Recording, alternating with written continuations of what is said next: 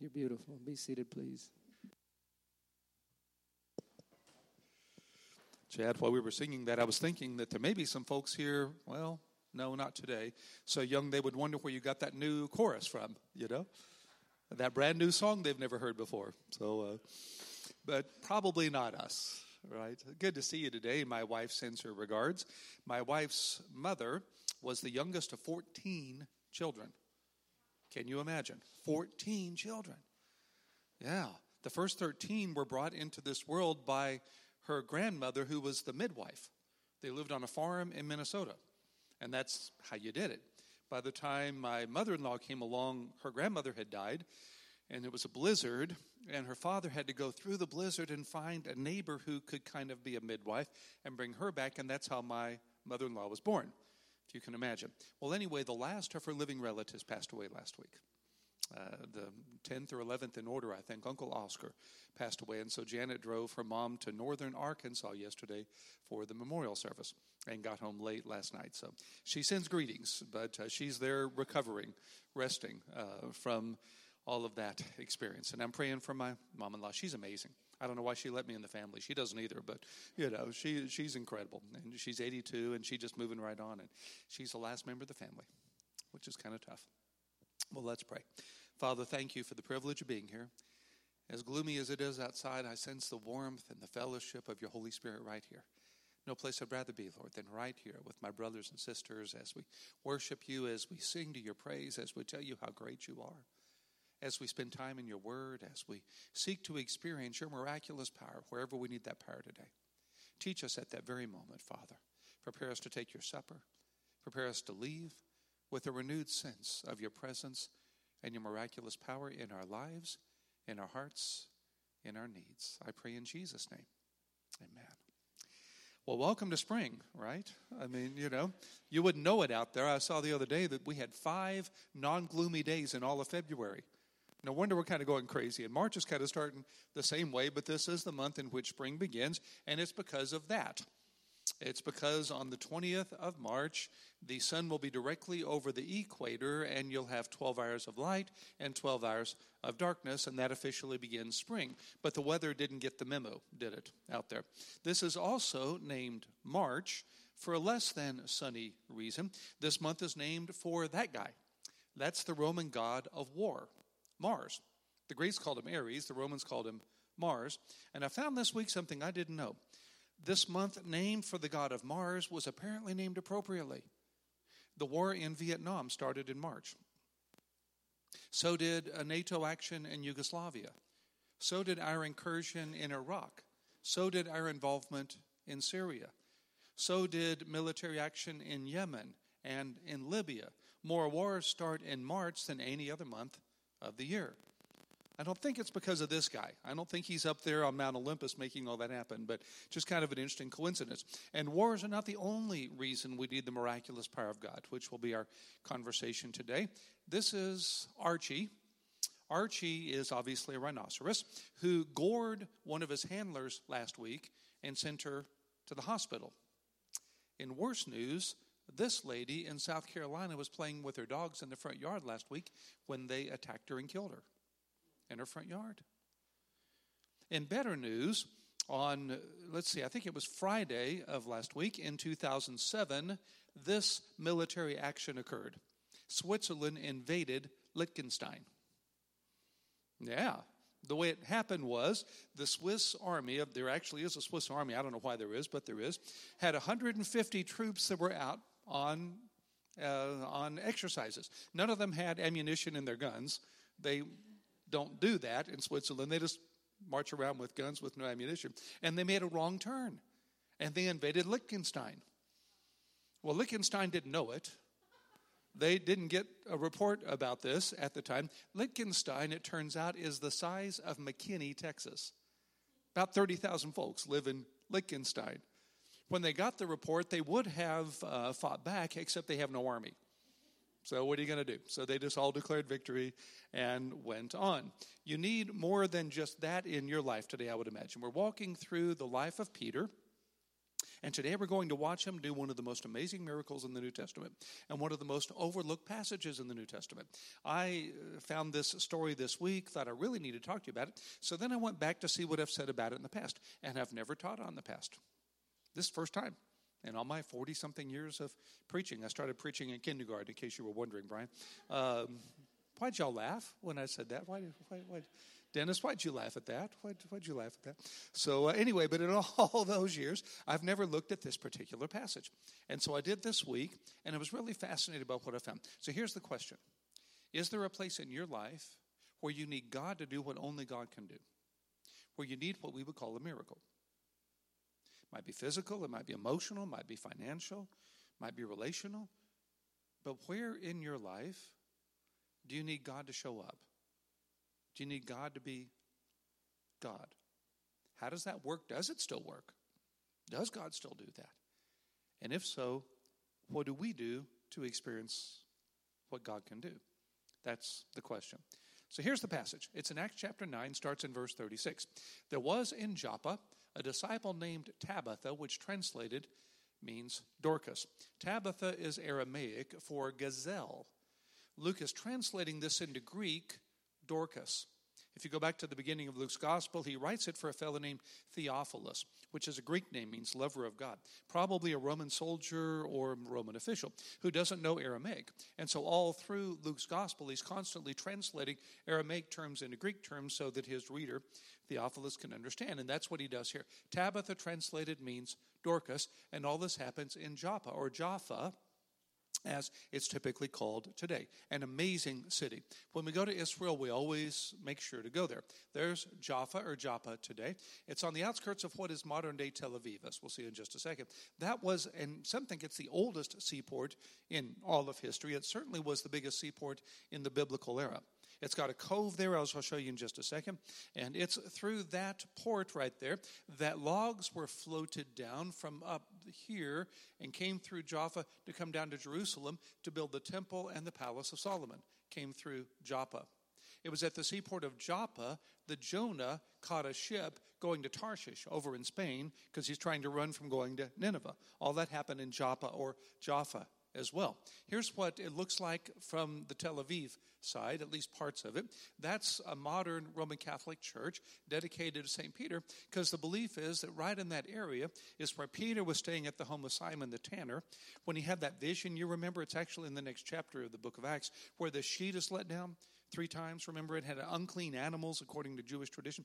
And Peter hears a voice, take and eat. And Peter argues with God. I love Peter. He argues with God and he says, Lord, I've never eaten anything unclean. And God says, don't call anything unclean that I have called clean.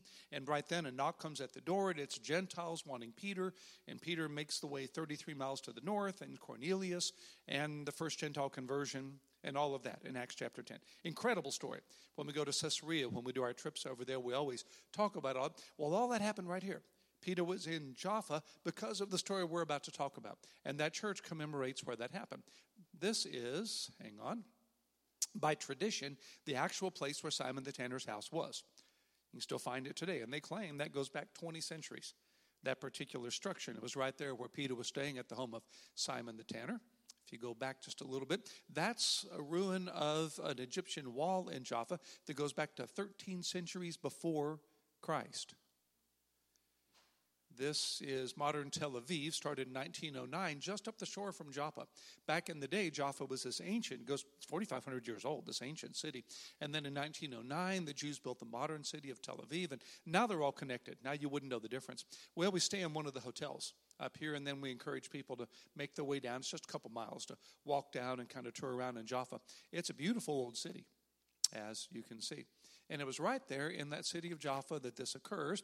There was in Joppa a disciple named Tabitha, translated means Dorcas. She was full of good works and acts of charity. Nonetheless, she's about to die. Good deeds don't prevent bad things. It's one of the real questions, isn't it? Hey, I'm so good, I even came to chapel on a really cold, windy, wet day, and yet your car can still break down going home. Or you can still get cancer. You can still have bad stuff happen. It's really one of the frustrations, isn't it, that it doesn't work on a curve, you know? I like to say, if God were fair, this wouldn't happen to us. If God were fair, this wouldn't have happened to Tabitha. She wouldn't die. She wouldn't become ill and die if life were fair, we say. Well, the other side of that is be careful what you ask for. If you really want life to be fair, you get a ticket every time you speed. You get caught every time you said something that wasn't true. You'd have every unclean thought exposed. You'd have everything you think you're getting away with made available to the rest of us. Would you want your last 24 hours up on that screen? Aren't you glad God isn't fair? I was preaching a sermon at First Baptist Midland years ago. The title was, Is God Fair? And I spent the whole week preparing to defend the fairness of God. So I'm walking by the copy room on my way back to the office on Sunday morning. A friend of mine, Charlotte Cook, is in making copies for the youth group she's about to teach. She'd seen the title of the sermon and she grinned and said, Aren't you glad God's not fair? I had 10 minutes to go completely redo the sermon. And I have held it against her ever since. I see Charlotte when I go out to Midland, and I still remind her of what she did to me all those years ago. We're grateful, I guess, on one level, God's not fair, but nonetheless, it certainly doesn't seem fair. She's a person full of good works, acts of charity, but she became ill and she died. So they washed her. That's in preparation for burial. And they laid her in an upper room, an upstairs room. There was kind of a guest area, kind of a guest room. Since Lydda was near Joppa, the disciples, hearing that Peter was there, sent 2 men to him, urging him, Please come to us without delay. So they have a sense that God could still do something about this. It would make more sense to us if they sent for Peter to come when she was sick. She's already died. It's like calling for the doctor after someone dies. But that's what they're doing here. They've seen Jesus raise the dead. They've seen God do miraculous things through Peter. And so now they're going to call for, even though she's died, they're going to call for Peter. She apparently died so suddenly that they didn't have a chance to call for Peter ahead of time. It's not very far away. Lydda's just 12 miles from Joppa. And so they run in their days. To us, walking 12 miles is kind of a big deal. In their days, that's absolutely nothing. That's just kind of how you got around. So they get over to Lydda, they get Peter, they bring him back to Joppa. He rose, he went with them. When he arrived, they took him to the upper room. All the widows stood beside him, weeping and showing tunics and other garments that Dorcas made while she was with them. Peter put them all outside, and he knelt down and he prayed. He didn't pray over her. He didn't pray standing up. He knelt in a posture of supplication and submission before God. He's not even looking at her, as you'll see in a second. She's over here. Her body is laid out over here in this upper room, and Peter's over here beside her on his knees, interceding, praying. It says he knelt down and prayed, but I think this is interesting. The Greek word there translated prayed means prayed once. There's a Greek imperfect that would say he continually prayed, kept on praying. This is an aorist, which means he prayed once. He got on his knees and he prayed. And then he turned to the body and he said, Tabitha, arise. And she opened her eyes, and when she saw Peter, she sat up. He prayed. And in that moment, he had some kind of confirmation or some kind of word, something from the Lord that caused him to know that when he turned to the corpse, he could say, Tabitha, rise, knowing that she would, and she did. He gave her his hand and raised her up, calling the saints and widows. By the way, saints just means believers. All right? Very different than it means today. Calling the saints and widows, he presented her alive. And it became known throughout all Joppa, and many believed in the Lord. That's a very important point. Joppa was, as I said, maybe the oldest seaport in the world, certainly the largest one there. So what happens here is going to go out by ship all over the world. As people come in and out, as they trade, as they sail in and out, as this word goes out, it's going to spread everywhere. A really good place to start a movement is someplace like New York City, or someplace that has a port, someplace that's available to the world, and that's what happens here. And so the question for us is, would God still do today what he did then? The story's not in the Bible for Tabitha's sake. Do you think she'd ever forget that this happened? If you died and someone prayed and spoke your name and you rose back to life, you probably don't need someone to write that down to remind you what happened, right? It's not there for her sake. It's there for our sake. So why is it there for our sake? Does God still work miracles today? Our culture says no. Our scientific, secular, post-Christian culture says Absolutely not. That this is a figment of imagination, this is wish fulfillment, this is mythological superstition, that this is absolutely categorically not possible today. And we get that for some reasons. Now I'm going to go over to my day job for just a second, all right? What I do today with you, I love doing. This is kind of just a fun thing to do, but what I do during the week is really think about cultural issues and kind of worldview and philosophy and all that for a second. So meet Benedict Spinoza. All right, you've probably never heard of Benedict Spinoza in a sermon. Benedict Spinoza was one of the best-known rationalists of the day back in the 17th century. He claimed that, I'll try to do this briefly, he claimed that laws of nature cannot be broken because they're laws of nature, rationally. The law of gravity cannot be broken rationally, or else it's not a law. Isaac Newton said the world operates like a machine, and machines can't be invaded miraculously. If my car breaks down on the way back to Dallas, the way to fix it is mechanical, not miraculous. David Hume taught us, he's called father of modern skepticism. He's an empiricist as opposed to the rationalist. He says everything you know comes through experience. And because I don't experience miracles, there can be no such thing as miracles. It all goes back to this statement by John Stuart Mill. If we do not already believe in supernatural agencies, no miracle can prove to us their existence. They just can't. An atheist will not be persuaded by Acts chapter 9 and Peter and Dorcas, right? Because he already believes that's not possible. I already believe that the Muslim version of God is not true. So if a Muslim tries to convince me that as he prayed, Allah answered his prayer in some miraculous way, I'm not going to believe him because I already presuppositionally do not believe that his religious viewpoint is correct. I don't believe that praying to Buddha can bring about a miracle. And so if someone claims they did, I'm going to say, well, they're mistaken. Well, that's how the secular world looks at our faith. There was a fellow named Ernst Trelsch who taught historians that nothing can have happened in the past that doesn't happen in the present. In other words, if people don't walk on water today, Jesus didn't walk on water. If bodies don't rise from the dead today, Dorcas didn't rise from the dead. And that principle has governed how history has been written for the last 100 years. That idea.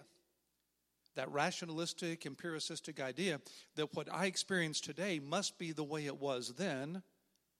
And if I don't experience miracles, there are no such thing as miracles. So you come along to Acts 9 and Dorcas and you say, well, that's myth, or that's superstition, or that's legend, or that's tradition, or maybe it's a parable of sorts. Maybe the idea here is that if we have faith in God, then God will present himself in our lives as though we were raised from the dead. Maybe we can turn it into some kind of symbolism, is the idea. None of which, of course, is biblically true. At the end of the day, if God is God, then God can do what God wants to do. It's really a binary decision. Do you believe that in the beginning God created the heavens and the earth? If you do, then you have to believe he can do with his creation whatever he wants to do with his creation. I can do with this remote right now what I want to do with it because it's in my hand. I've got control of it. I can stomp on it. I can throw it. I can play catch with it. I can do what I want with it because I'm controlling it. I can do what I want with my car because I own my car. If I created my car, that would be even more the case. If you believe God created the world, it's not a huge stretch to believe that God can do with the world what he wants. The problem isn't that what we experience couldn't have happened. It's that what we experience so limits God in terms of what God can do. Here's the answer.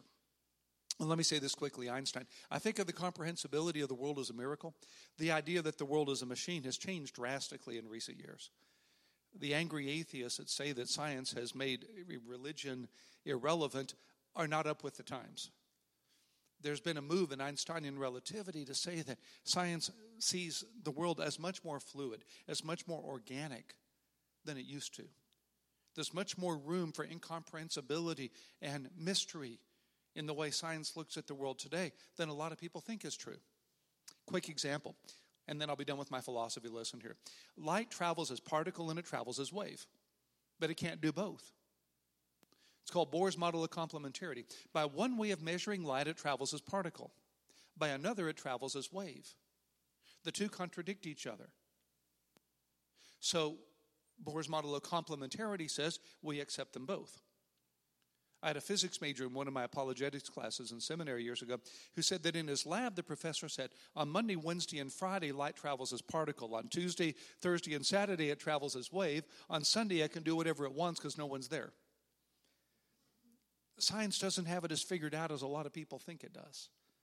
Scientists know better. Einstein knew better. The idea that the world operates as some machine that can't be changed is not good. It's not only bad theology, it's really bad science. There's this sense, there's this understanding that science is far more organic than people thought that it was. Well, we could go on with that. But nonetheless, how do we experience then what God did? That's the question. The problem isn't with God, it's with me. The problem is I'm not putting myself in position to receive what God's miraculous power wants to give. That's the problem. If I need a miracle from God and I'm not experiencing God's best, it's not his fault, it's mine. When I was a youth minister in my first church, one of my jobs was changing the sign out on the street. I didn't know that, but apparently that was a youth minister's job, was to go out and take these long sticks with the suction thing at the end and stick the letters up on the sign, and change the sign out there. Turned out youth ministers had lots of jobs I didn't know youth ministers had. Mine wouldn't have been a youth minister if I'd known. But be that as it may, the one sign I remember that the pastor made me put up there one week said, if you don't feel close to God, guess who moved? Well, it's kind of that way with this. God hasn't changed. So if I'm not experiencing what the Bible says God can do, whose fault is it, is the question. What is it that we do? First of all, we ask God. Peter knelt down and prayed. So much of my problems in my life, so many of my problems are because I didn't pray. The Bible says you have not because you ask not. I just literally didn't pray. Specifically, Peter prayed specifically. He didn't pray generically. God bless me. What do you do with that? If I say to Dennis, bless me, we don't say, well, did you sneeze? I mean, do you need money? Do you need a house? What do you need? We pray these generic prayers and wonder why God doesn't answer. Pray so specifically that you would know how to answer the prayer if you were God. God, I'm praying that you would intervene and raise Tabitha's body right now. Pray that specifically. Pray that directly. Pray with that kind of faith. Pray that individually and specifically is the first thing we learn. Then expect God to answer your prayer. Turning the body said, Tabitha, arise. Spurgeon used to get mad at people that prayed for rain but didn't bring umbrellas. When I ask God to do the miraculous, I'm praying, but on the back of my mind, I'm thinking, okay, I need a plan B here, because he's probably going to disappoint me. This probably isn't going to go the way I want it to. This probably isn't going to work. You have not because you ask not. A young pastor spoke to Charles Spurgeon one time and was really frustrated in his ministry. And he said, why is it that people don't respond when I preach? And Spurgeon said, well, you don't expect people to respond every time you preach, do you? And the young man said, oh, of course not. And Spurgeon said, that's why they don't. Pray and expect God to be God. Ask God to be God. And then here's the key. Then trust him to do whatever's best. What's best may not be what you want it to be. Just like when our kids or grandkids ask us for things, we can't always say yes.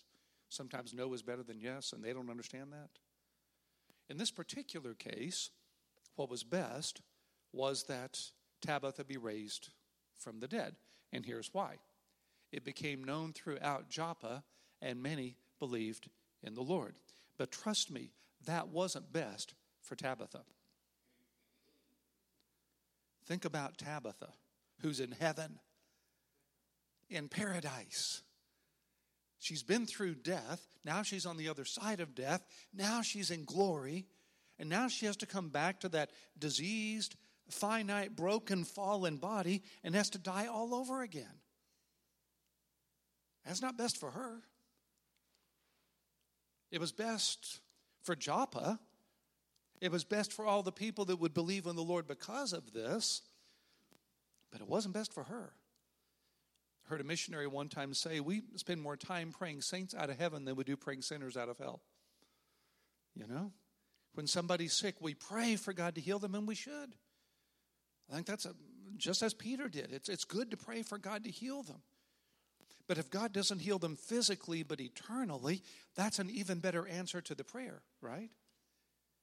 It's like a guy told his wife when they died and went to heaven, he looked around and said, I'd have been here 10 years earlier if it wasn't for all those bran muffins you made me eat.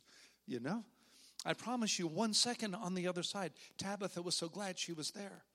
1 second on the other side, the people you love who have died are so glad they're home.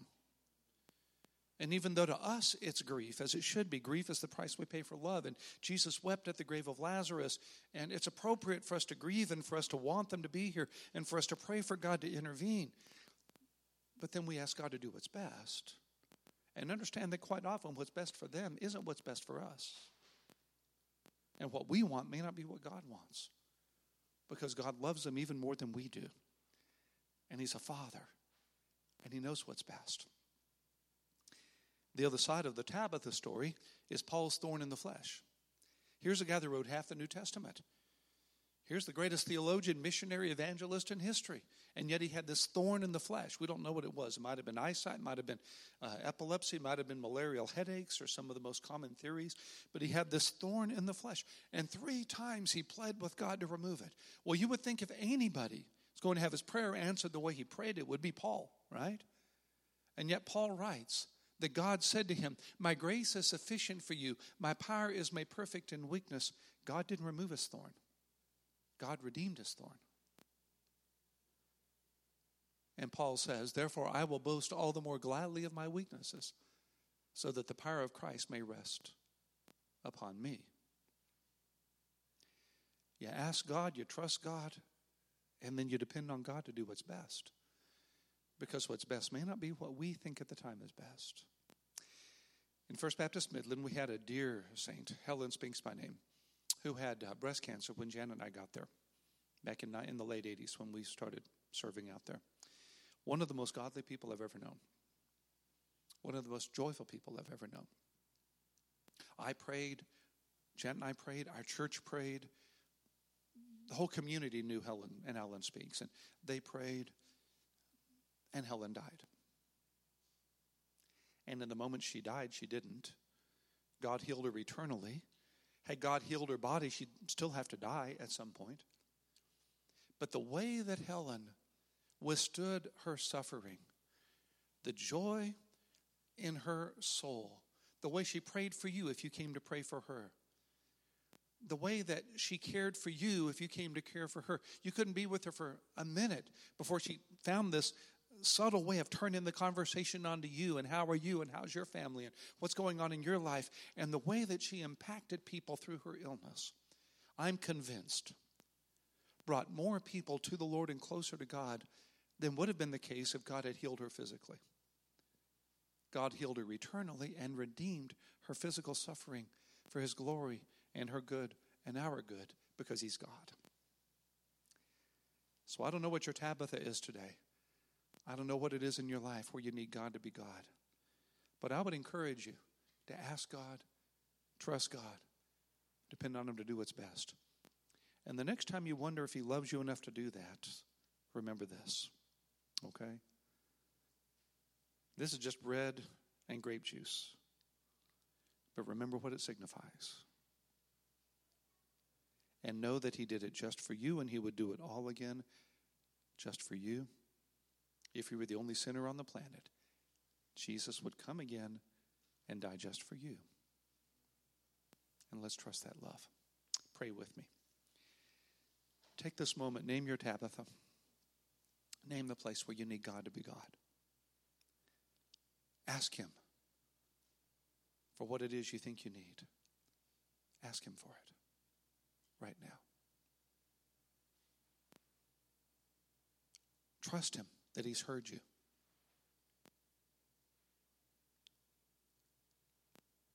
And tell Him that you'll trust Him to do what's best. Father, I pray that we will live a lifestyle that depends upon and experiences the miraculous power of Jesus out of what we've experienced of the power of Jesus today. I pray in Jesus' name. Amen. Before we close, the first Sunday of every month, we always take the Lord's Supper together. So we'll do that very briefly. We'll see Mike and whoever you have set up. Let's come share the bread and the cup. Don't eat or drink until all of this is distributed. Chad will be our organist today. We need an organ. No, we don't. We have a guitar. And we're going to share this with you. If Jesus is your Lord, you are welcome at his table. So let's take just a moment. Let's take the elements of our Lord's Supper, and then we'll take them together.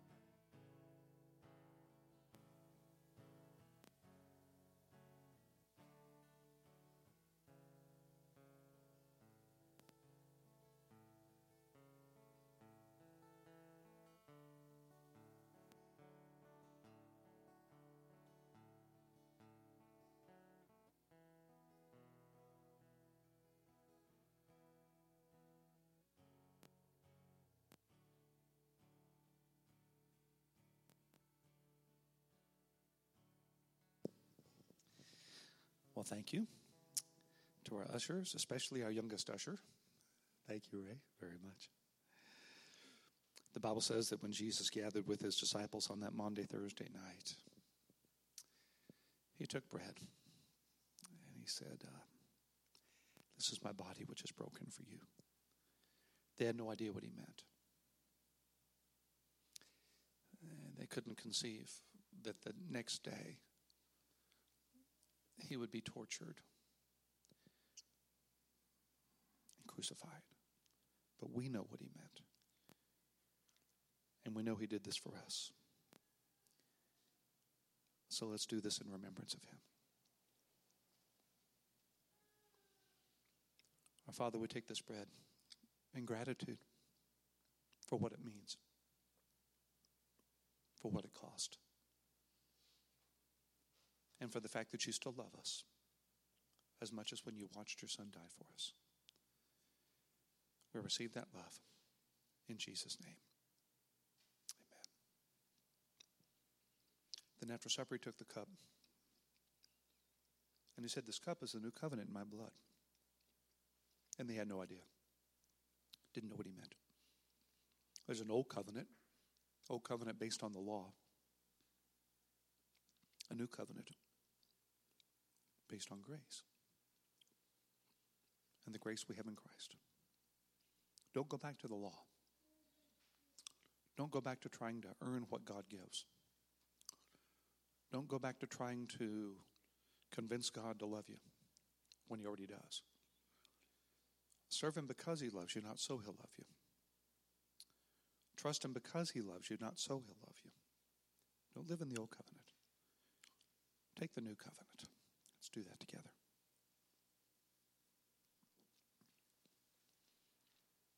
Our Father, we celebrate the new covenant.